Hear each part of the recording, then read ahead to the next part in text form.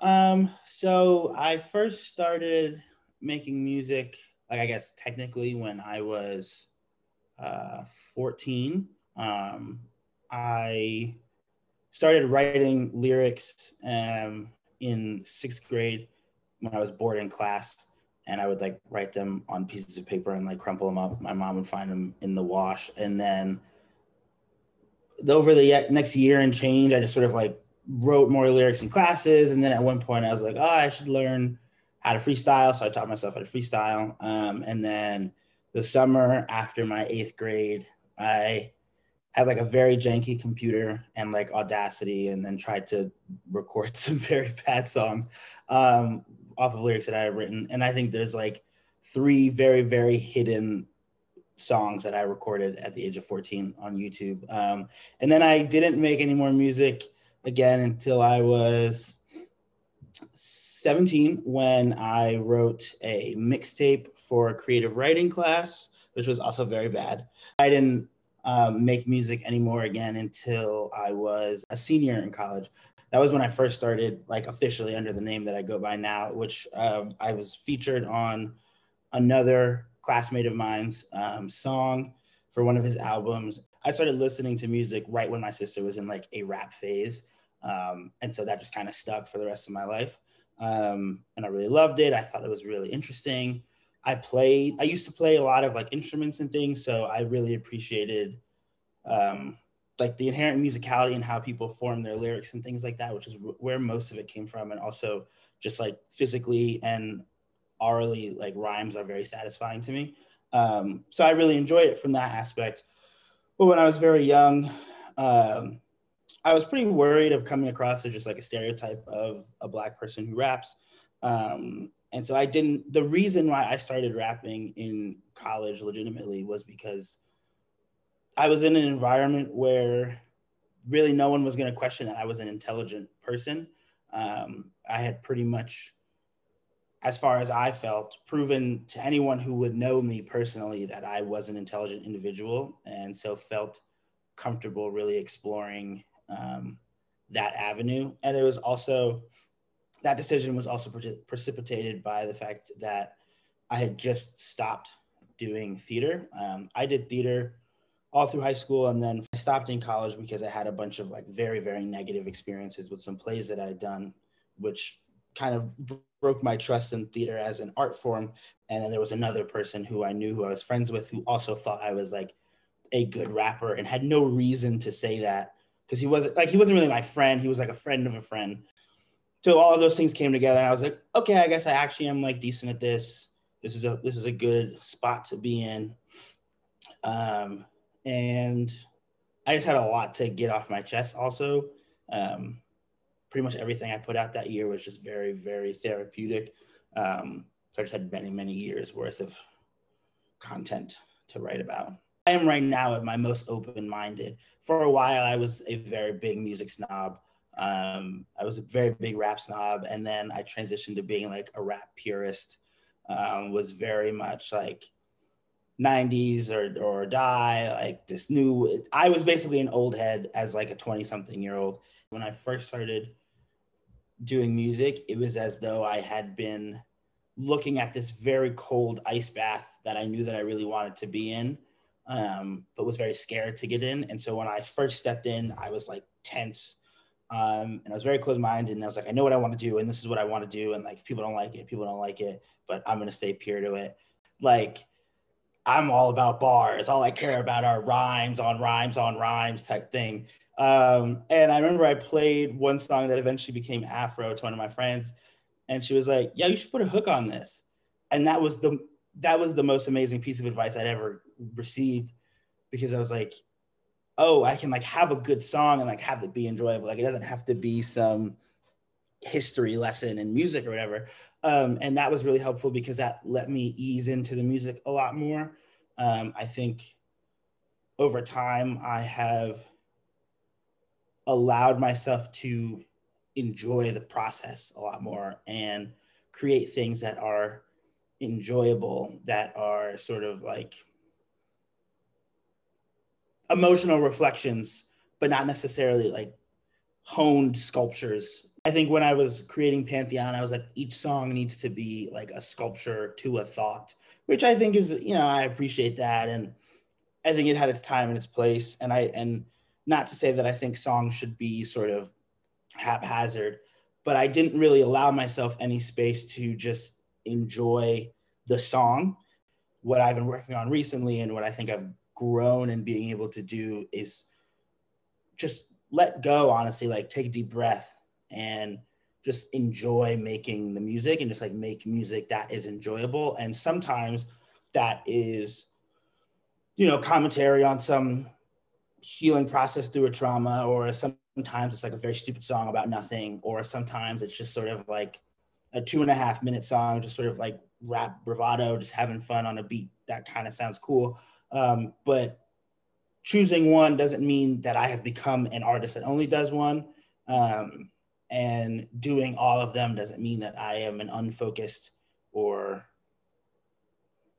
unprofessional artist, I guess is the main thing that I would say. Is I'm more open to just trying new things and breathing through and making music that is enjoyable in whatever metric. So I'd been trying to find a name for myself since I was 14, and I had come up with some very, very bad names. X is a letter that I really enjoy. And so I was like, Ajax seems like a possibility. Like maybe that's a thing that I could do. I was very hesitant to do that because I didn't want to be associated with the soap. So I was like, let me, like, that's a contender, but maybe I need to like add more to it. And then I looked it up and I was like, there's an Ajax the Greater and there's an Ajax the Lesser in history. And I chose the Lesser because I really like the idea of being a person who's like always chasing like number one. Because being number one gets boring. Like you're number one and it's like, all right, well, there's no one to beat anymore. Like, what are we doing? But if you're number two, then you always have someone behind you and you always have someone in front of you. And that's very exciting. And also it's sort of like a self-humbling thing. I have a note on my phone, which just has album names. And for a while, my process was like, oh, this is a cool term. Like, I like this name. This is the album I'm going to write. Like, what are the songs that need to be part of it to fill out that story? But basically, I got to a point where I was like, in addition to this being a not sustainable process for it to be my only process, it is not helpful for my listeners because in like a year, I put out for people who like listening to my music, 2 like 45, like above 30-minute projects that are just processing trauma, which, cool. Like, I'm glad I did that, but that's a lot to listen to. Like I have a personal investment in getting more fans, and I certainly can't get more fans if every single time I put out music, it's 45 minutes of, a concept album about a therapy session. But right now I'm in a period where I'm just trying to teach myself how to make music differently. So I've been doing a lot of like singles here and there, or like working on singles. It's been very hard because I'm doing different styles that are not my initial style. And so it makes it, I'm very much more critical of myself. But for the most part, I'm really just in a process right now where I'm trying to do like one thing at a time because it's easier for people to digest, and also it's just a way to grow. I think the best way for me to put it is like point driven. Yeah, I think it's the best way to put it is I make point driven music. And that point sometimes changes. Sometimes it's to tell a story, sometimes it's to be part of a narrative, sometimes it's to speak to an emotion or to try to do a different kind of sound. But I would say that I'm a very intentional creator is how I would like to see myself.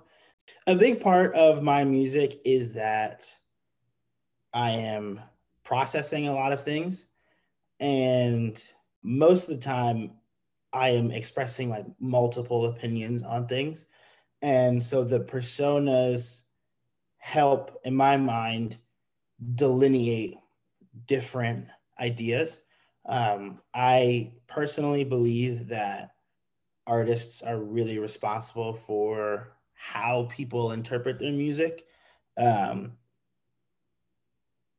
to an extent. And I guess what I really try very hard to make sure that I do is that if there's ever an idea that I talk about on a song that I don't think is the best idea, or maybe isn't even the idea that I have right now, I try to do things to make it very clear that that's the case. Um, so for instance, in Pantheon, there's a lot of just like negative emotions that are present on the whole album. But the way that I try to make it clear that like those aren't the emotions that I am sort of like advocating for is I'll do a lot of editing things. Um, I will do some lyrical things, and a lot of different stuff to sort of signify that this isn't really the point that I'm trying to make.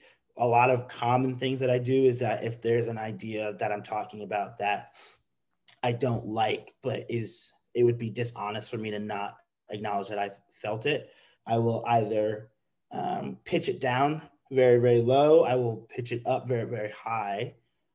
And then occasionally I'll do things where either the sound switches from ear to ear, or like the sound, like one sentence is in left ear, one sentence is in the right ear, back and forth, or I will do an effect that basically has the sound shifting back and forth, and then often I will sort of like filter it and things like that to symbolize the idea that it's like I'm of split mind, I have two minds, like this is not my real voice type stuff.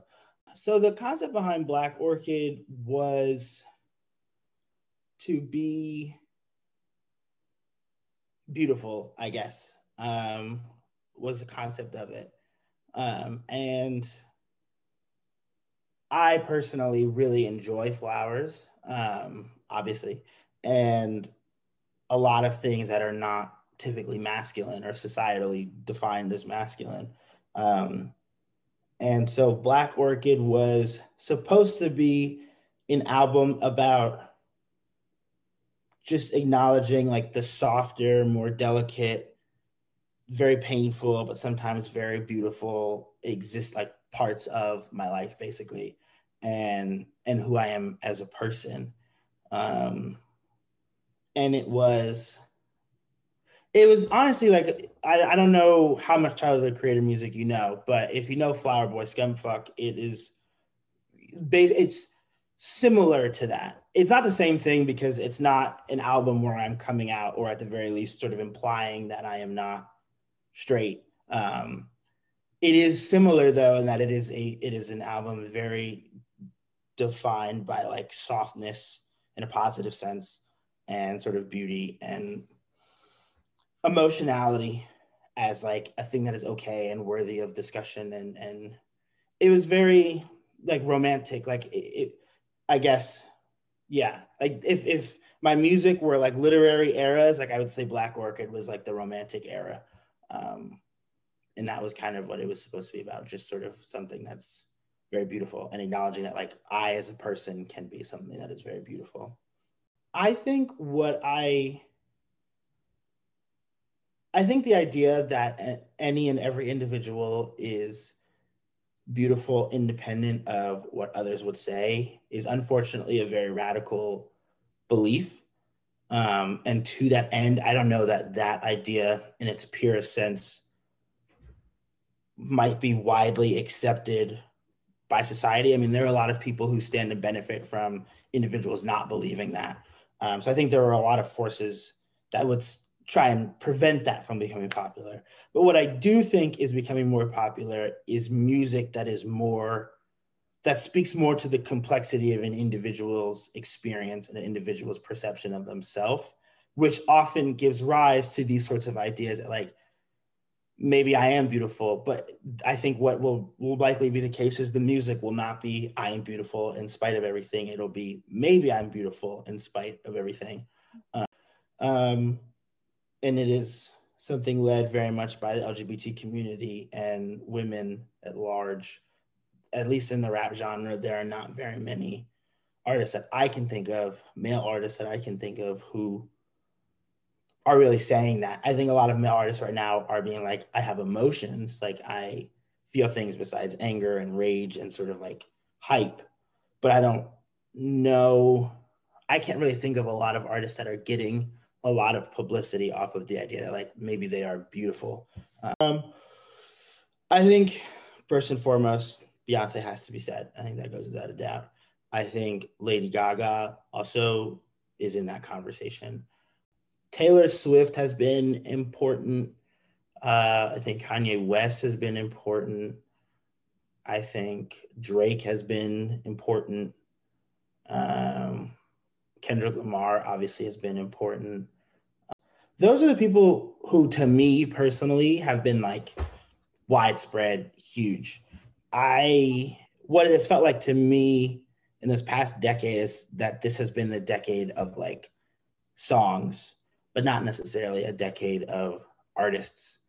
I struggle to think of many more artists besides the ones I just did who really ran the tables in the way that like Lil Wayne did for a while, or Katy Perry did for a minute, Britney Spears did for a long time, Missy Elliott, Sierra, Shakira, like those like eras of one person being like a dynamo star, to me just feels like it was before 2010, and maybe that's just because 2010 was when I was coming into like relevant consciousness. And, I was like 13, which is like a real person sort of.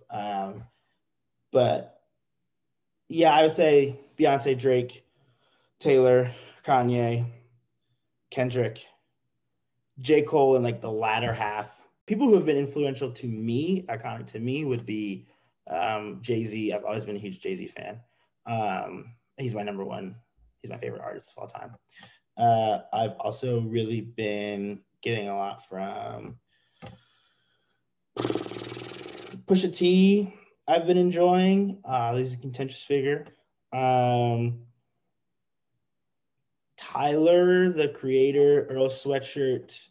I would say Tyler was iconic, maybe controversially so, but he was an icon for a while, ever since Yonkers. I like Tyler, the creator, Odd Future, Earl Sweatshirt, all those guys. I'm most of those guys. I was a big fan of at one point, and some of them I still listen to a decent amount.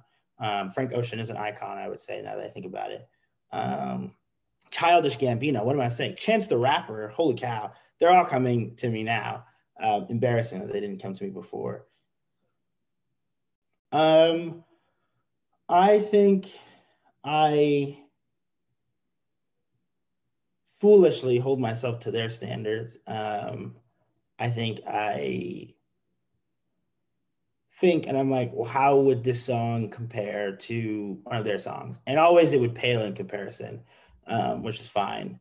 But I definitely think about it. I try to think about the way Jay-Z raps. I think about the way Pusha T raps, Lil Wayne raps, J. Cole raps. I don't really know that I think J. Cole is like a lyrically stunning powerhouse of an artist. But what I do think he does very well is make music that is, for whatever reason, like very sonically and very syllabically pleasing, just like very enjoyable to listen to. It feels very satisfying. A lot of editing choices that Kendrick does. I think the multiple voices thing is something that Kendrick does phenomenally that I sort of took from him. I've also been trying to figure out how to rap in a way that like Pusha T does that's very true to me. So Pusha T does a lot of it is mostly drug rap, which has nothing to do with me. I'm allergic to codeine and I have asthma, so I don't smoke weed. But what is very cool to listen to in drug related music is it's like there's a whole language related to drug dealing, which it just sounds cool to hear people say. Like it's not even like, oh, I like them dealing drugs. It's just the way that the language surrounding drug dealing has been built up is very interesting because it very much turns English on its head. And so I have been trying to do that same sort of thing with a language that I speak, which often ends up being nerd references. Tsunami Jetstream. Like Tsunami Jetstream is just like one big nerd reference with like by picking the things that sound cool syllabically but don't sound obviously nerdy. I've been trying to figure out how to be like Jay-Z. It's just not doable. I think he's like the greatest rapper of all time and has the most uncopyable flow. So really, I just kind of listen to him and I'm like, that's so impressive. But then other artists like Kanye, Chance. I don't really like Kanye, but this thing that Kanye does do, I enjoy. Kanye and Chance, Childish to an extent, um, Action Bronson, Smino, Saba, a lot of those new age rappers. A lot of those rappers, they like add a lot of sing-songy elements to their songs, which I've been trying to incorporate because I find it very enjoyable and a little bit easier to digest. I've seen Jay-Z and Beyonce in concert a couple of times, and seeing them in concert always makes me be like, this is something that I would want to do so badly. So there's that. But there's a magazine called Double XL, which is sort of like the rap magazine or whatever. It talks about rap related things. So they do this thing called the freshman list every year. And the freshman list is like 10 to 13 or so of the artists in like the past year who seem to be like on the rise. Like they're freshmen in like the new school of rap, basically. And some really notable freshmen have been Chance, Joey Badass, Isaiah Rashad, I think, Kendrick Lamar, J. Cole, Tierra Whack, I think was one, Rico Nasty, Meg Thee Stallion. But the point being, when they announced the freshman list, they do ciphers and then they do freestyles. So like a period of time, I think it's like a couple of weeks, every week after they announce the freshman list, they'll release like 4 videos where it's just one of the freshmen rapping a cappella for like a minute or whatever. So that's something that is always a music moment for me every year, or was a lot in high school. It was like really a huge thing for me because it was always like, I would love to be up here, like rhyming with these guys. Like they seem so phenomenal. It just seems like a really exciting experience. And then sort of the big leagues version of that, or sort of the grown-up version of that, is the BET Awards. They do ciphers most years where it's like the same sort of thing. And I remember one that really stuck out was when Kendrick Lamar did his cipher, and it was, and he said something like, tuck the sensitive rapper back in his pajama clothes, which was after, I think that was a cipher that came like a few months after Kendrick's Control verse, which was like huge in the rap community. And for him to say that line, which was very clearly a shot at Drake, but like sort of like a fun one, those were just like, those send ripples throughout the rap community, and they were very exciting. I remember watching those later on in my life, like later high school, when I was sort of more plugged into the rap community. Those were big music moments for me. I think Jid will have a very strong career. I think Mick Jenkins will have a very strong career.